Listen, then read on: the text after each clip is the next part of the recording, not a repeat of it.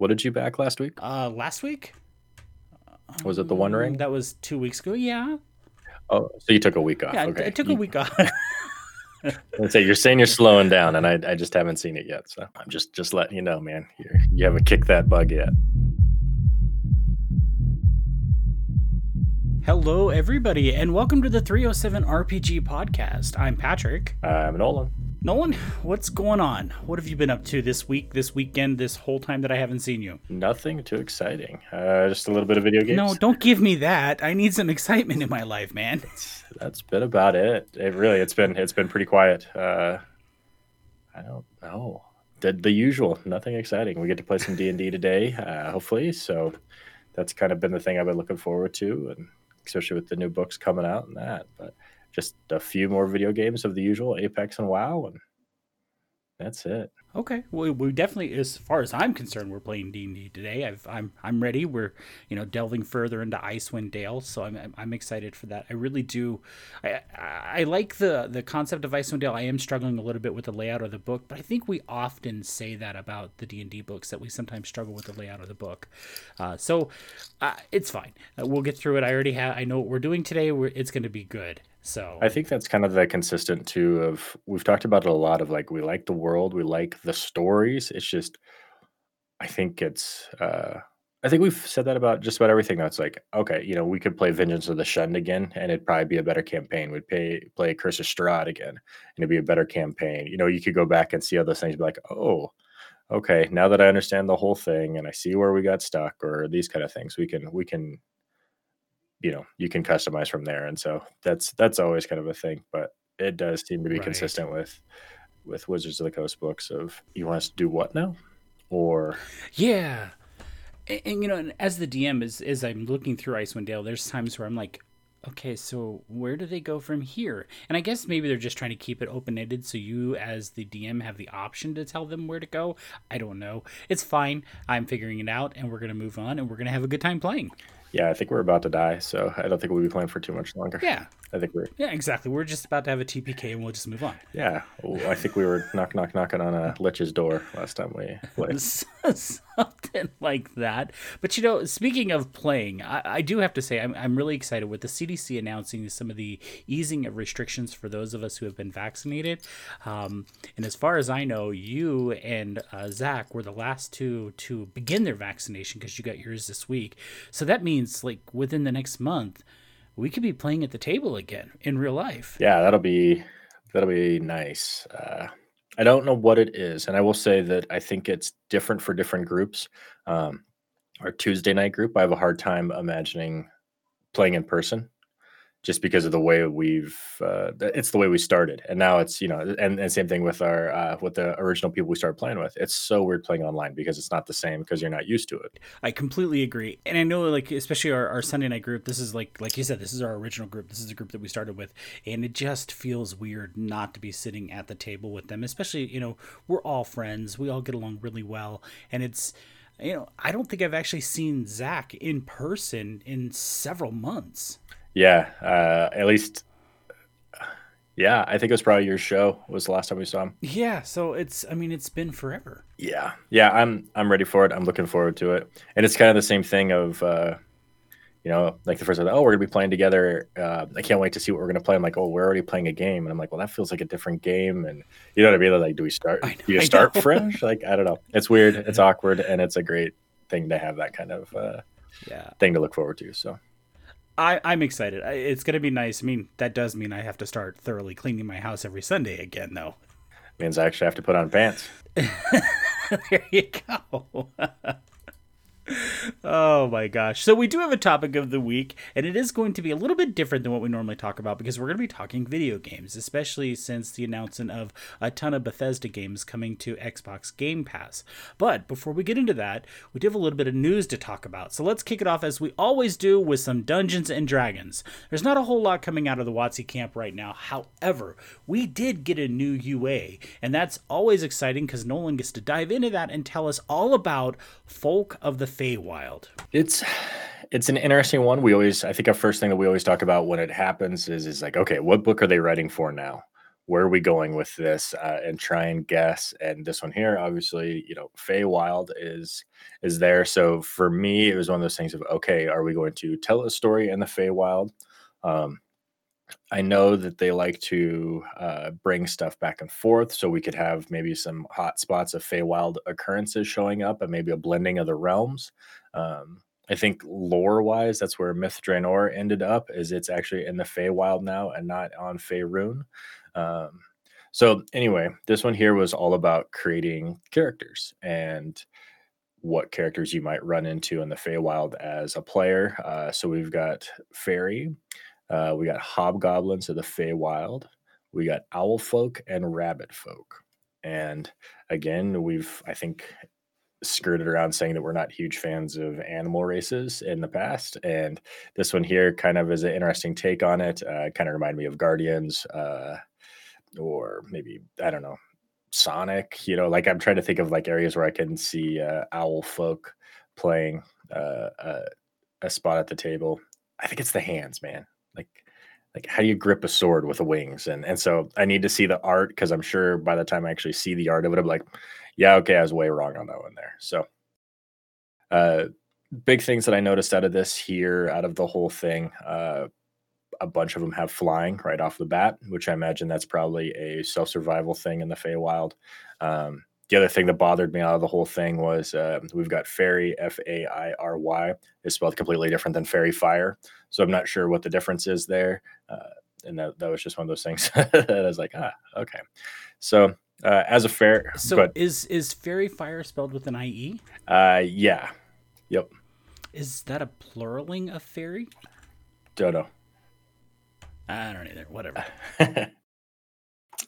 So as I looked through here, big thing too. What was it? The thing that caught me off guard. Okay, so Rabbit Folk is the one I wanted to talk about for the most, just because we can mention all of them. But Rabbit Folk, bounding across the wilds, Rabbit Folk from the Feywild embody a spirit of freedom and travel. You are considered a humanoid. Your size is medium or small. You choose this when you pick this race. Your walking speed is 30. Hair trigger. You add your proficiency bonus to your initiative rolls, so makes sense. You're always kind of jumpy and aware of what's going on. Leporian senses. You have proficiency in perception, lucky footwork. When you fail a dexterity saving throw, you can use your reaction to roll a d4 to add to the result, potentially turning a failure into a success. And then rabbit hop.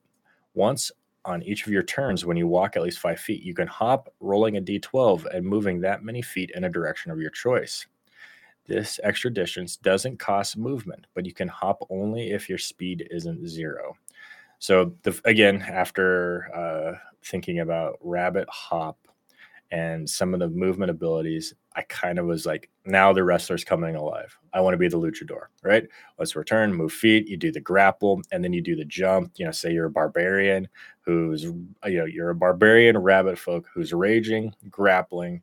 You can pick that thing up and jump. You roll a d12, you could get an extra 12 feet in the air off of your springboard. And so now all of a sudden I could just imagine a rabbit wrestler power bombing people. And again, I think that's just what it comes back to, is that we just need to play a wrestling campaign, because it always goes there of like, how can I make a wrestler? So yeah, I think we're just gonna have to do like the World Wrestling Federation League of Faerun or something, the WWFLF.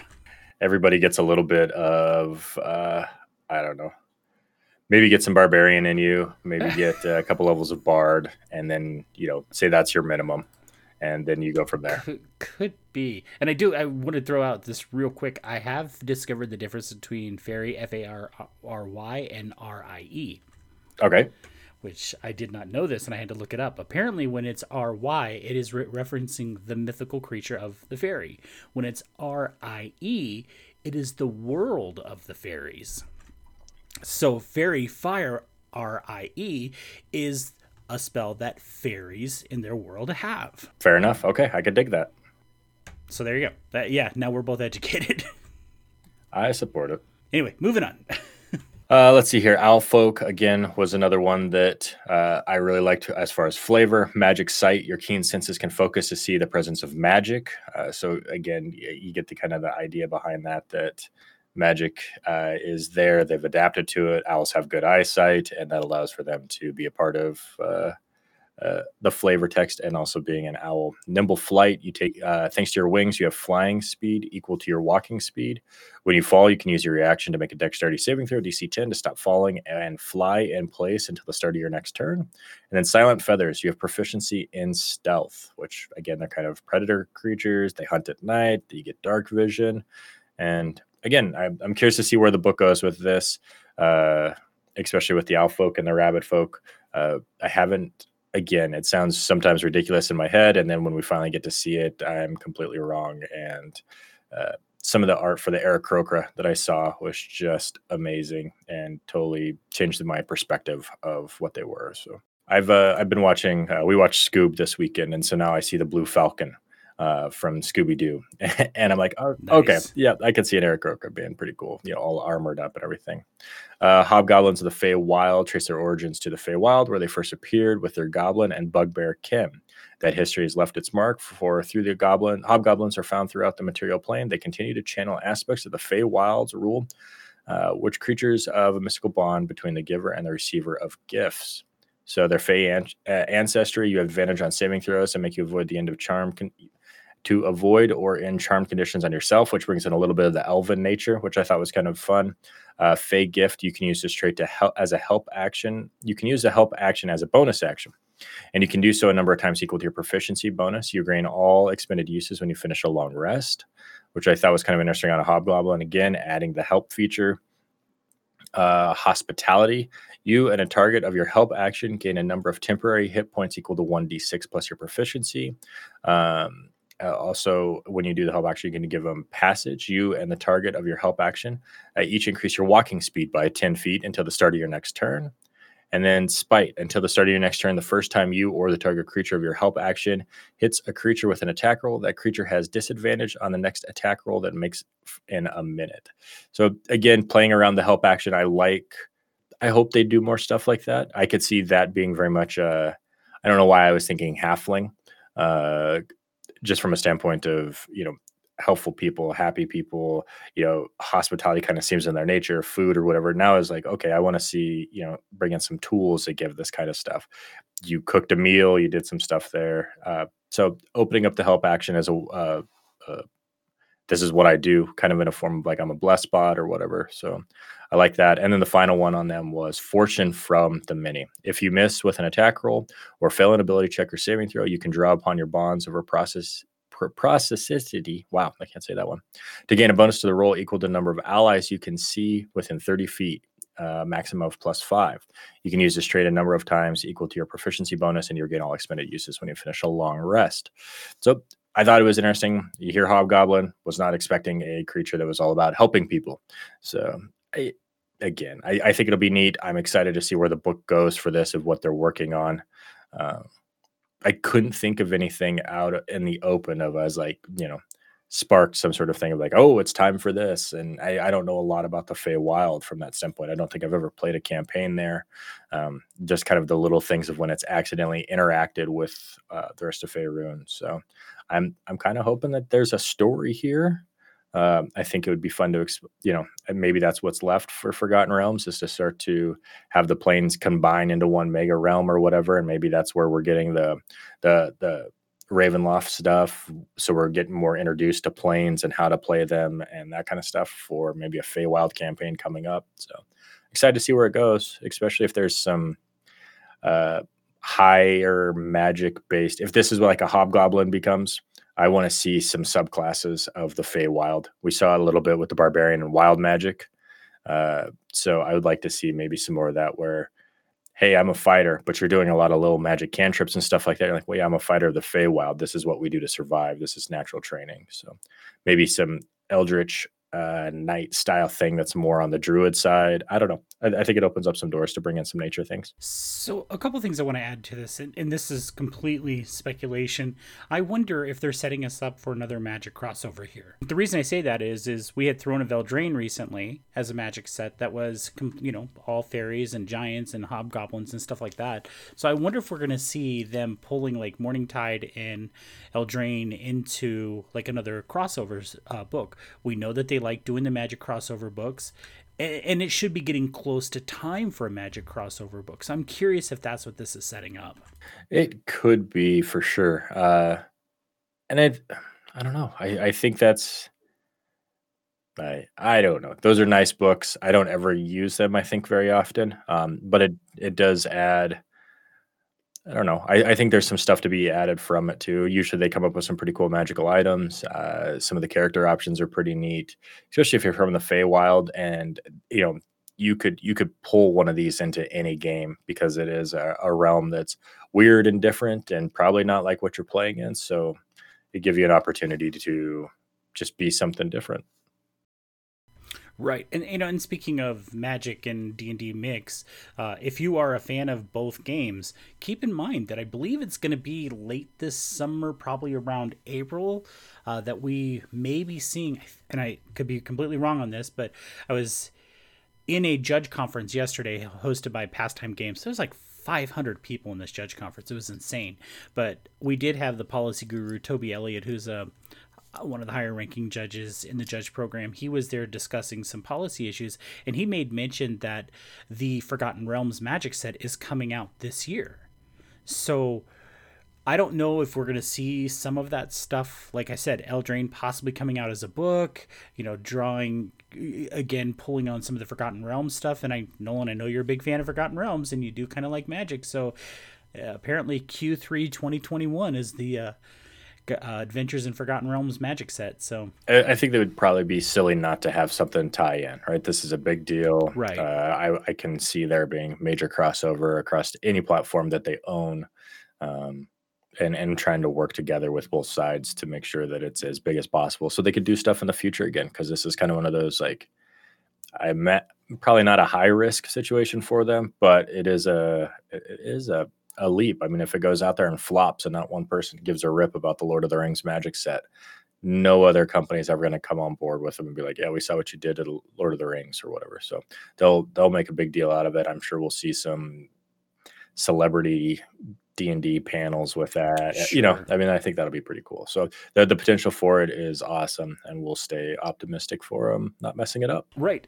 So I know that's going to be a Magic set that I will probably, and I'm talking specifically about the Forgotten Realms one. I'll probably be buying.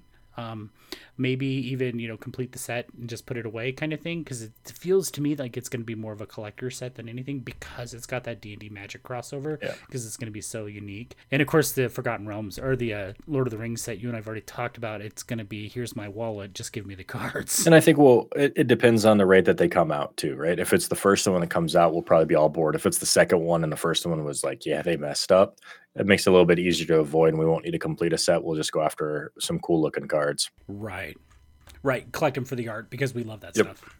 Yep. Yeah, and there's some fantastic Magic artists, Magali Villeneuve, and I'm sure I'm butchering her name, who did oh my gosh, I can't even think of the Planeswalker now, and that's terrible. Anyway, she does some fantastic artwork for Lord of the Rings, for the TCG for Lord of the Rings. So having her involved with Magic Lord of the Rings would be amazing, and I think it's probably going to be the case. So anyway, what else about that UA? Because I completely went off topic there. Nope, that really was it. It was just about classes, which or not classes, just about races. So I'm hoping we'll get one about classes. I do want to see some more weird magic in some of in a lot of the classes. Hopefully, it's not just focused on a Fey wild sorcerer that's kind of like a wild sorcerer. I think there's an opportunity there to Right. give me a rogue. Give me a weird nature rogue, which I get it should probably be a ranger, but we've got the arcane side. We're kind of due for a divine or a nature side, and we could go heavy with that. So that's what I'm hoping for. I'm hoping for a good class one next, and then maybe they'll give us a hint of what the book is. Yeah, that would be good. There is, of course, a link to the UA in the show notes, so if you guys want to check that out, it is there. Nolan, I didn't see anything else for D&D, not even any movie news. Did you? I didn't. Fairly quiet. We've got Candlekeep Mysteries next week, next Tuesday, this Tuesday. Wow, already this Tuesday. Wow, that's soon. Holy cow. Well, apparently stimulus checks are on the way, so that might be a great time for you to get that book. Yeah, I had it already coming. I didn't need the stimulus check. Yeah, well... Fair enough. So yeah, it'll be nice to look at it. I do want to read it. I do want to look at it just to get an idea. I know there's some player stuff there, but I also want to avoid reading some of the adventures because, Right. again, I I like that kind of story. I like that mystery. Yep, and I'm looking forward to it. That's going to be a fun one to dive into. So, all right, well, let's take a trek down over to the Onyx Path. I did see that the campaign for M20 Victorian Age Mage is doing very, very well. They're at 223% funded. They got 12 days left, so if you want a copy of this deluxe edition book, there is still time to jump in on that. There is a link in the show notes, and again, remember that it is an Indiegogo campaign. It is not a Kickstarter campaign. I was talking with my brother Dom, who's of course a big fan of the show, and he has told me he has officially backed the book. Very cool. And I have to chuckle. Yeah, I have to chuckle because Dom's done this a couple times where, he listens to the show, he gets frustrated. Well, he gets frustrated because he'll listen to the show or listen to another show, Bite Size Gaming, our friend Zach, and he's like, "Damn it, there's more Kickstarters I have to go back." Yeah. So podcasts are breaking his wallet. They will do that. They will. There's a lot of good products out there, and again, consistency of what Onyx Path puts out, you're kind of in a safe spot. You don't know when you're going to get it, but when you get it, you'll be happy. I mean, so far anyway. Right, exactly. And I know Dom's a big fan of Mage the podcast, so he's been listening to those Terry and Adam. So I know he's excited about that book, but unfortunately, I'm not going to back this book. I am interested in seeing it when it comes out, but it's an Onyx Path it's an Onyx Path crowdfunded campaign, so it's going to be a year or two before he ever sees the book. I chose not to back this one because I know for a fact that I will not be playing a game of Mage, at least not in the immediate future. Now, maybe in 2 years, I don't know, can't see that far in the future. And if so, if I decided I want to play Victorian Age Mage, I'll pick it up. But for now, I chose not to back it. Yep. Speaking of Mage, I did see in the Monday meeting notes that Rich Thomas mentioned that there is another project coming to crowdfunding. I assume crowdfunding because that's how they do their books. And this is Lore of the Traditions for M20. Rich said that this is going to be much like the Lore of the Clans book that they did for V20, which I got you a copy and I have a copy of, which are fantastic books. I really like it. And this is probably one that I will back because it is just a lore book, and I love the World of Darkness lore. So I think when I see this one come live, that's one I'm probably going to be jumping in on. Well, and we've talked about them before of, oh gosh, what was the Beckett's? Yes. The way they write their lore books doesn't feel like it doesn't. An instruction manual? Yeah, they do a great job of weaving in a good story with it, and I think that's probably that's one of the better ways I learn. Just having that, you don't realize you're reading an encyclopedia book because you're involved in a story, and so if it's anywhere like that, I can support that for sure. Yep, and I'm guaranteeing it will be because that's how they do their books, and especially if they're already saying it's going to be like the V20 Lore of the Clans. I think back to Lore of the Clans, and I ended up picking up Lore of the Bloodlines too, and I gotta say, when I read the bit about the Samedi, however you want to say it, I believe it's Samedi. I had never ever wanted to play that clan before. Like, this is not a clan I'm interested in. I read their chapter in I think it's Lore of the Bloodlines, and I'm like, I want to play this fucking clan. Because it was so well done. They do a really good job of. I think there's a lot of times where like, yeah, that's not me because I read this much description of it, and then you get in and you see it, and you're like, oh, it's more complex, or it's way weirder, or it's way more structured, or it just comes on those things. You're like, yeah. They do a good job of sparking something of like, I know how to play that class or that clan or that race or whatever. Or at least enough that I now want to try to play that because holy crap, that looks badass. Yep. So yeah, that's going to be coming soon. I don't know when. We don't have official dates on that one. Rich said that it has shown up. And this is one of those we talked last week where Onyx Path has said that they had a lot of projects from 2020 that just got waylaid because of COVID, and now they're starting to see some of those come to fruition. So I'd imagine we're going to see a few more. Hopefully we see another vampire project come to fruition. Like I said, like we have said, they do a great job with these books when it comes to vampire, when it comes to any of the World of Darkness stuff.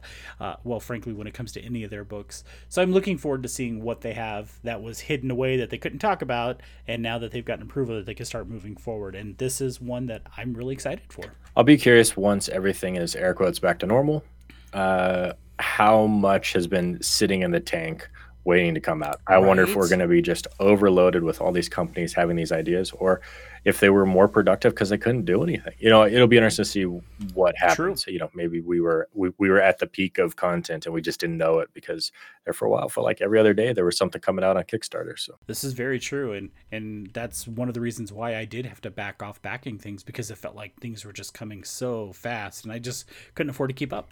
what did you back last week? Last week, Was it the One Ring? that was 2 weeks Oh, ago. so you took Yeah, a week off. Okay. yeah, I took a week off. I'd say you're saying you're slowing down, and I just haven't seen it yet. So That's not even fair of you. How dare you? I mean, come on. just letting you know, man. You haven't All right, fair kicked enough. that bug yet. That's not a really true statement. Well, it was the One Ring. Give me a break. Not knocking it. Speaking of Kickstarters, let's jump over to Monty Cook Games. Nolan, I know you got an update about Tullus. What can you tell us? Yeah, so I got an email this week talking about where they're at in the process. Looks like Tullus is basically at the printer. And basically what they've been doing for the last few months is layout, proofreading, and trying to make sure it all fits well. It does give us some details that laying out and proofing two 620 or 672 page tomes, because they're doing it for the Cypher system in 5e. So it sounds like that is done. That took them about a year since the Kickstarter ended. And at this point, they are at the printer. What they gave me here, assuming no unseen delays, and one must be careful with assumptions these days, it will take about 4 weeks for Tullus to move through the production process, and then another week or so to move to our warehouses. In the meantime, we are already working on the massive job of hyperlinking and bookmarking the PDF versions. So probably a month and a half out, give or take, weather, COVID, snowstorm, apocalypse. That's exciting. It does say that if you did miss out on the Kickstarter, it has moved to pre-orders. So that is an option as well on the Monty Cook's Game website.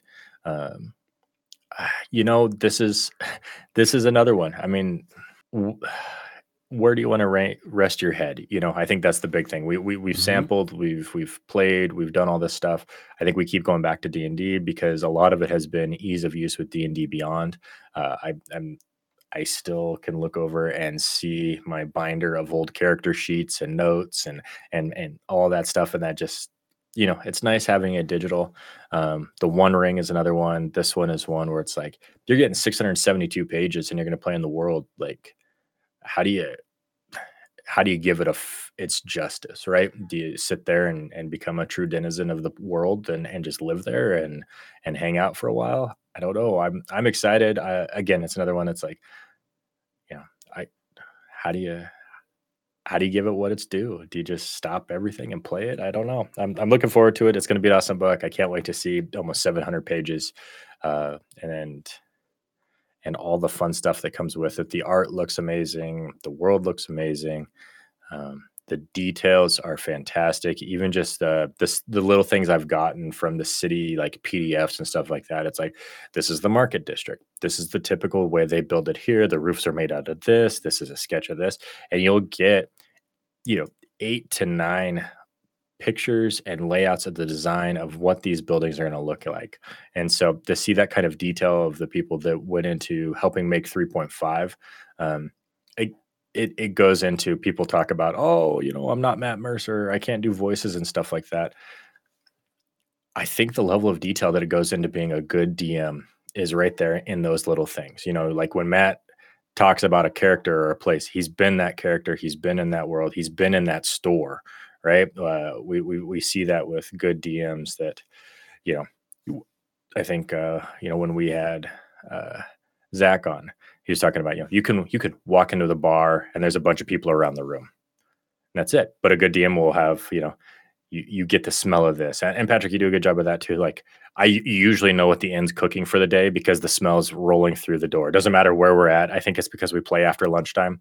I'm not sure, but you can smell the lamb stew rolling out of the kitchen, and then the smell of stale beer on the floor. This is not a nice establishment. Versus saying, yeah, it's an inn. What do you guys want to do?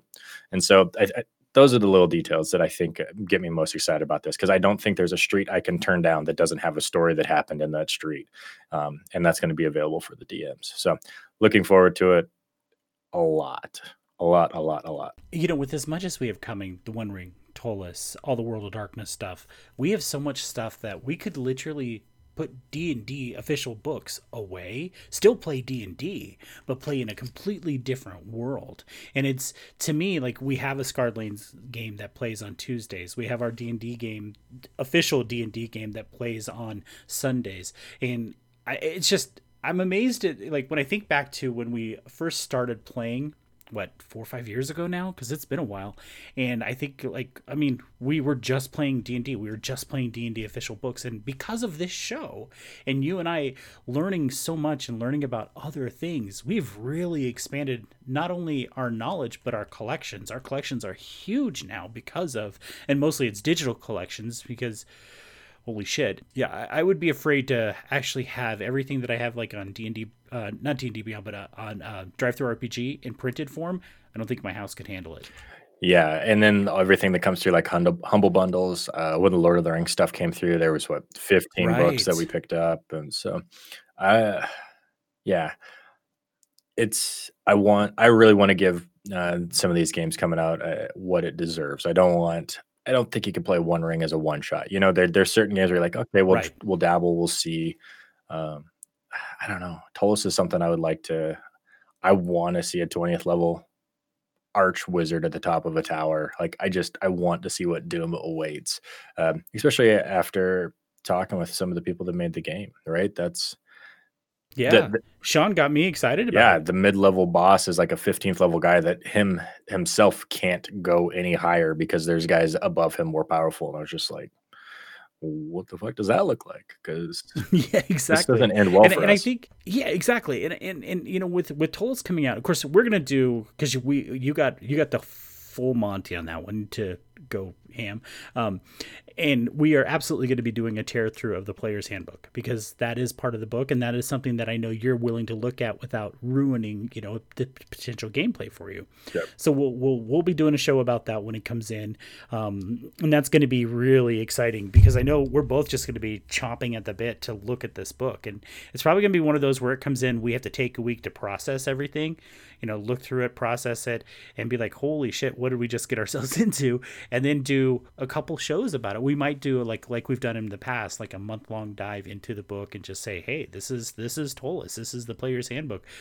You know, go get the book, because it's everything that we hoped it would be. And it was one of the most popular uh, stories for 3.5. I mean, it won all kinds of player ran awards. They added so much to it. I mean, it's got potential, right, to be, you know, up there for one of the greatest stories ever told Right. in in their world. So I think it's so fun that they're bringing it forward. And I'm usually not one that's a fan of just, hey, let's remake it and sell it to the next generation, because I buy that stuff and then I'm always disappointed. But I didn't get to play the first Like, round, this is going to be so good. yeah.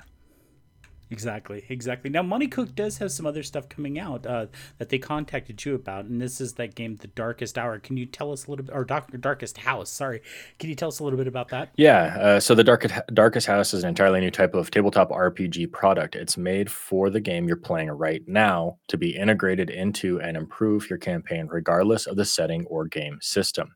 It's a new form factor, is uniquely optimized for online play, which I thought was really cool. The Darkest House will immerse you in an intimate, terrifying horror experience unlike anything you've encountered before. Along the way, it'll improve how you run and play RPGs online, and it'll improve the character's party and the campaign you're currently playing.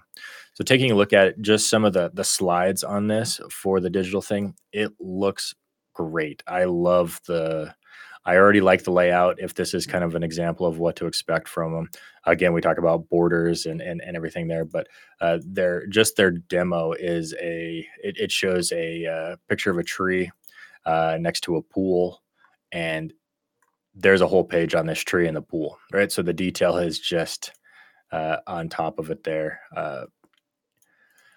It I get nervous about online stuff because I don't want that to be where we end up playing. But we've Right. complained about the little nuances between, D&D Beyond and the stuff that they're improving to get better. And every time they come out with something better, it makes it harder and harder to go away from. Roll 20, having the maps, all that there as well was so much easier than rolling it out and drawing little hexes. And we don't usually play with miniatures. And so that was something that I can see for combat getting addicted to very quickly. Um, but uh, yeah, I again more stuff that can plug and play. I think is great. Again, something that's done on digital. I don't want to be on digital, but Right. so the Darkest House works with your preferred online platform. You run it in on Zoom or Discord or virtual tabletop like Roll20 or Astral, or however you normally run online games. Only the GM needs a copy of the Darkest House, just like only the GM needs a copy of the conventional adventure book or PDF. So I don't know if it'll. I'm trying to see what all comes with it, but I'm guessing it's a giant map pack, a bunch of stuff that you can insert into. I am fascinated that the horror and mystery thing seems to maybe not, maybe that's not the right word. I'm amazed at how everybody kind of comes out with, hey, this is a gap in the world. Let's go after it, right? Because we're seeing a lot more horror games, mystery games from everybody, right? That's kind of the thing across the board. So I'm curious to see what the next wave is going to be of Yeah. I felt like about the time we got into Scarred Lands, and got into that, and it started to take off a little bit. Oh, here's a Theros book that is kind of like Greek mythology, and hey, we're releasing Strahd. Okay, here's you know Candlekeep Mysteries. Here's another thing of Strahd, and then we've got a bunch of horror stuff lining up as well. So I don't know if they all kind of say, hey, this is horror season, or if they all just like this is a gap. Let's go for it, and then it's just a foot race to see who gets it out first. That's probably a true statement. So, I know that they said the Darkest House is going to be coming to Kickstarter. I don't know when that's going to launch. We'll be keeping an eye on that one, and if we hear anything, we'll let you guys know. Okay, so that does bring us to our topic of the week, and we're going to be taking, like I said, taking a step away from talking about RPGs to talking about something that happened this week with Bethesda Games. And Nolan is our PC gamer kind of guy, so we're going to be throwing this mostly to him. But I thought we should definitely talk about this one because but there's a ton of Bethesda games, like 20 titles coming to Xbox Game Pass. And Nolan, you're the expert here. So tell me why I should be excited about this and what games I should be playing. Well, I know for a little while there was talks about and working towards Microsoft buying Bethesda and ZeniMax, which is for me it means Elder Scrolls Online. That's ZeniMax, and I was like, okay, so that's kind of interesting. Looks like they spent $7.5 billion, which the whole purpose of it. That's a lot of money. Yeah. So they picked up ZeniMax and Bethesda, and the whole purpose of bolstering its Xbox video game system. And like you said, the Game Pass is now adding those 20 games plus, and what you get with, I mean, at this point, most people are familiar with, the Elder Scrolls. A couple of the games that I had forgotten were under that label were Wolfenstein and Dishonored. You also get Fallout. Uh, Doom is on that system. So a bunch of these games are going to be coming to your Xbox Game Pass, which again, that should keep you busy for probably about 2 years if you were to play all of those games because they don't skimp on content on those. We know that we're getting an Elder Scrolls 4 at some point. And I think everything that I've read so far is they don't plan on just saying this stuff is going to be Microsoft exclusive because I know there's a big group of people that play Elder Scrolls Online from PlayStation, and it's one of the few games that you can play on Xbox, PlayStation, and PC across the board. So I'm curious to see the move on it. Uh, Hopping into an MMO market seems like a scary thing if you were starting it today, but if you could just write a check for $7.5 billion and buy a World of Warcraft competitor, uh, I think that's probably the right way to go. Microsoft is so massive; they're in so many things, and most of that is just from learning about from stocks of all the areas that they go into. That this year is, I'm happy to see that they're not going away from video games. They talked to the main guy, and he did say we didn't buy Bethesda to keep releasing games on PlayStation and Nintendo, but that doesn't mean that isn't an area they're going? I don't know. Gosh, I'm pretty excited for it. Those are a lot of games that are coming out, and if they continue to have that kind of money, if they can write a check for it to bring it under there, that means they're serious about making video games. And again, Elder Scrolls Online is a really good MMO that checks a lot of boxes for a lot of people, and knowing that that's going to be around for a while longer, not going anywhere, I think that's some happy news. But I can't imagine writing $7.5 billion check. That's insane. It's a lot of money. So tell me, of because there's like 20 titles coming in. There's a link in the show notes so you guys can see the full list of games. What are your top three, and that you think someone like me who doesn't play a whole lot of digital games? I mean, World of Warcraft seems to take up all my time when I do have time. What are some games that you think I should be playing, or people in general should be playing? So tell me your top three and why. Well, I would say that you're going to have a hard time because they do a lot of first person stuff. But if Well, this show's over. if you can get into it, I think more people need to take a look at Dishonored. That is the kind of steampunk style um, RPG that you're a professional killer, and so you've got a bunch of different ways that you can attack this game, whether it's through high combat, through stealth, through technology and gadgets. So it's a great world, and I think it was one of the first ones that had that art style that kind of blended like the comic overlay into the world. So it really set a tone and a theme for me of just kind of what that steampunk world would be like. And I think a lot of people played it, but I don't know that it ever got what it deserved. And maybe it did, but Well, I know it was popular enough that Modiphius produced the RPG for it, the tabletop RPG for it. yeah. And I'm curious to see how that went. It would be one of the ones that, like, if we were going to sit down and say, "Hey, this thing needs a world," it would not be the first one on my mind. But after seeing it and looking at it, I think it fills that steampunk niche that we don't have a lot of. So instead of creating your own, kind of piggybacking on what they have, um, I I think that you're hard pressed not to play either Fallout or one of the Elder Scrolls games. Um, I think there's two different people that can play those. I mean, I think most people enjoy both, but I think you're either going to gravitate towards uh, the more modern game and guns versus magic and high fantasy. So uh, it's interesting. I want to see what they've got coming. I think that's the big thing. And if there's that kind of backing where they're already a good company, they didn't need Microsoft to step in and help them and buy them out to produce games, right? I mean, you can say we're putting out Fallout 5 and the thing's probably going to sell, 5 million copies just on name alone. Maybe not after the last online, was it Fallout 76 or something like that they had issues with. But um, same thing with Skyrim. I mean, they didn't even release a full trailer and people lost their minds. They showed some graphics of people flying through clouds and people went bananas. We haven't even seen anything about the game.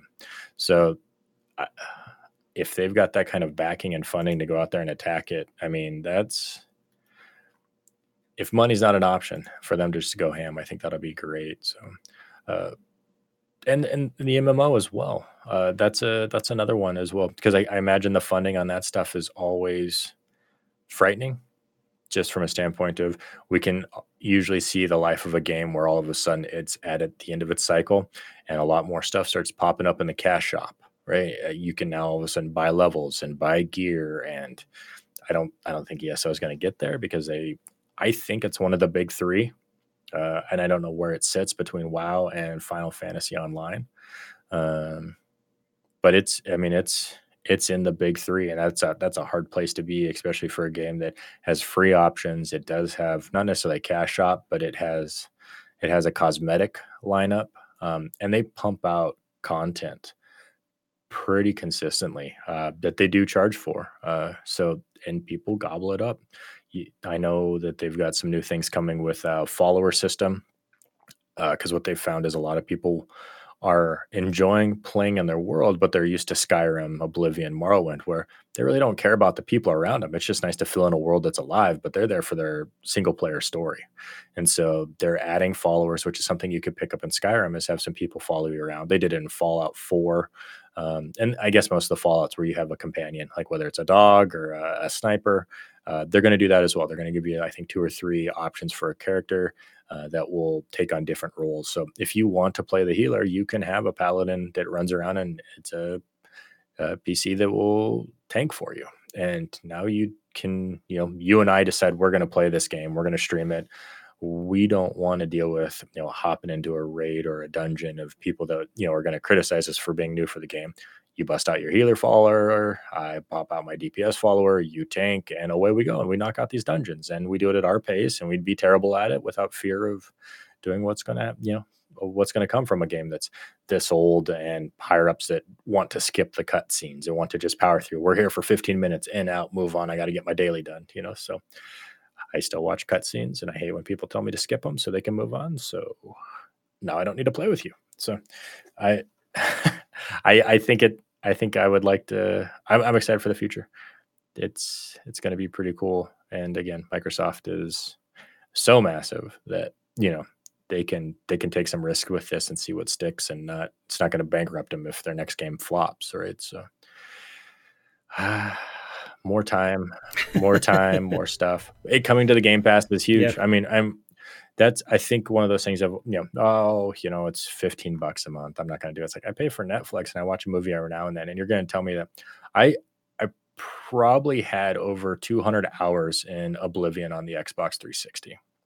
Holy cow. And probably the same thing with Morrowind. I know I'm at 100 plus with Skyrim. And that's usually just like on one playthrough, not multiple playthroughs, because, I've played the Summoning Wizard. I've played the Stealthy Archer. I've played the Frontline Fighter, like all those things of every time you play the game, you can go a different direction. And yeah, you can do the main story. I think you can beat the whole of Skyrim. I think the speed run is like 80 minutes if you just do the main quest.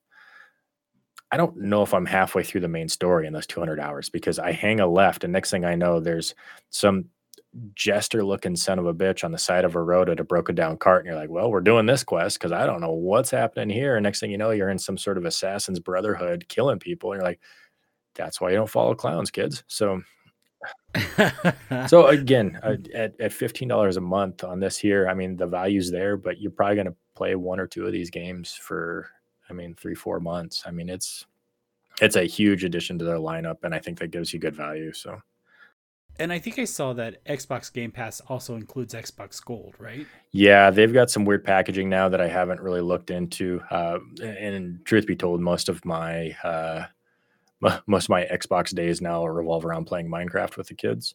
But I do know that there is some PC stuff going on as well, because most of these here I can see Fallout PC, Elder Scrolls PC. So I am not familiar with it, but at this point, I believe your Xbox Game Pass can carry over to your PC, so you can pick them up on the computer while the that'd be very cool. Kids destroy your Xbox with Minecraft. Yeah. But again, okay, so I have Dishonored and I have Elder Scrolls, right? Those are the 2 that you think we should be playing. What's give me one more game that you think, and I know there's a lot to choose from that you like. So, what's one more? If I look at the list, it's been a long time and I haven't played it yet, but I know a lot of people really enjoyed the new Wolfenstein. And for me, that's just nostalgia. I remember playing it on a really crappy computer in middle school, before school. Yep. Run around shoot Nazis is probably the proper term of what we were doing. But the new games look really good. I've seen some streamers play it. It has that feel of that game on modern graphics. And so, yeah, I haven't done any of the new stuff. I've just seen it. But Wolfenstein was just a fun one back in the day. Yep. And that's when I remember playing. So there you have it. Wolfenstein, Elder Scrolls, and Dishonored. And Dishonored, is Dishonored first person? Yes, and I can't remember if it does transfer over, but it's not fast paced. I mean, you can play fast paced, but even then, it's the world punishes you, and that's the big thing. This will be my 2-minute rant on Dishonored. Depending on how you play, the world changes with you, right? So if you go murder hobo, slaughtering things in the street, guess what? The world knows that. So more doors are locked. People are more scared because people are not out and about because there's a mass murder on the loose. There's more police guards. There's more rats. The disease in the area goes up. So if you play like that style, your game gets harder, which is fascinating to me that they did that because that makes so much sense. All of a sudden, you go down a street where you haven't been for a while, and now there's turrets and police checkpoints where they're checking people for what you're doing. If you go stealth and sneaky, the game is not necessarily easier, but the areas that it's easier is less combat. And there is, if I remember right, there is achievement for not killing anybody except for your assassinated targets in the game. You can knock people out. You can send them. You can John Wick style the game, or you can go in and it's like all of a sudden like you're running through 3 floors to get to the assassination target on the 3rd floor, and you're hiding in corridors, you're knocking guards out, and by the time you get up there you lop off the bad person's head and gone, and everybody lived. And it just grows to your legend and your renown of like, you know, the boogeyman's coming, you know, Baba Yaga is here, and you can't escape him. So I thought that was great for the time period because it was one of those things like, oh, I'm going to play a hack and slash. And the game just kept getting harder and harder because there was police everywhere and I couldn't function anymore, like to a point where, because I just wasn't that skilled with the combat. You know, I was just like, well, this is like, oh, I'll just slash and never dodge. And all of a sudden it's like, this guy's got a turret on this checkpoint. And the moment I peek around this corner, they're shooting anything that moves at this point, you know, because it's after curfew and you can't function in the town. So you have to go stealth. So I liked it. I thought it was fantastic. And again, the world, even just walking around the world is just great. I don't know how you do a steampunk MMO, but you know, we've seen some good examples of RPGs. You know, the BioShock series was really good back in the day. Dishonored's really good. I don't think it's any less popular. I think that's probably not people's focus, but I think we're due for a good one again. So, well, maybe I'll just pop a bunch of Dramamine and give it a playthrough anyway. Like I said, we're just running around. Again, it's one of those things, if you can creep and go slow, it shouldn't bother you too much. But I think you would enjoy the art style. Is not super cartoony, but it is very much it's not going for realism. It's going for a Fable style art. And I don't know. That's it. That's my 2 cents on it, though. It's a fun game. Well, Nolan, unless you have anything else, that is our show for this week. I don't. We'll have Candlekeep Mysteries coming out, and that's going to be fun to skirt the edges without spoilers. That's right. That's right. And I know we do have a special guest going to be on with us next week, Very cool. Talking about a project that they have coming up to Kickstarter. So we will be dealing with that next week, and that's going to be it for this week, guys. So thank you everybody so much for listening to us. We really appreciate it. We love doing this show and plan on continuing to do it. So thanks, everyone. Thanks. Bye.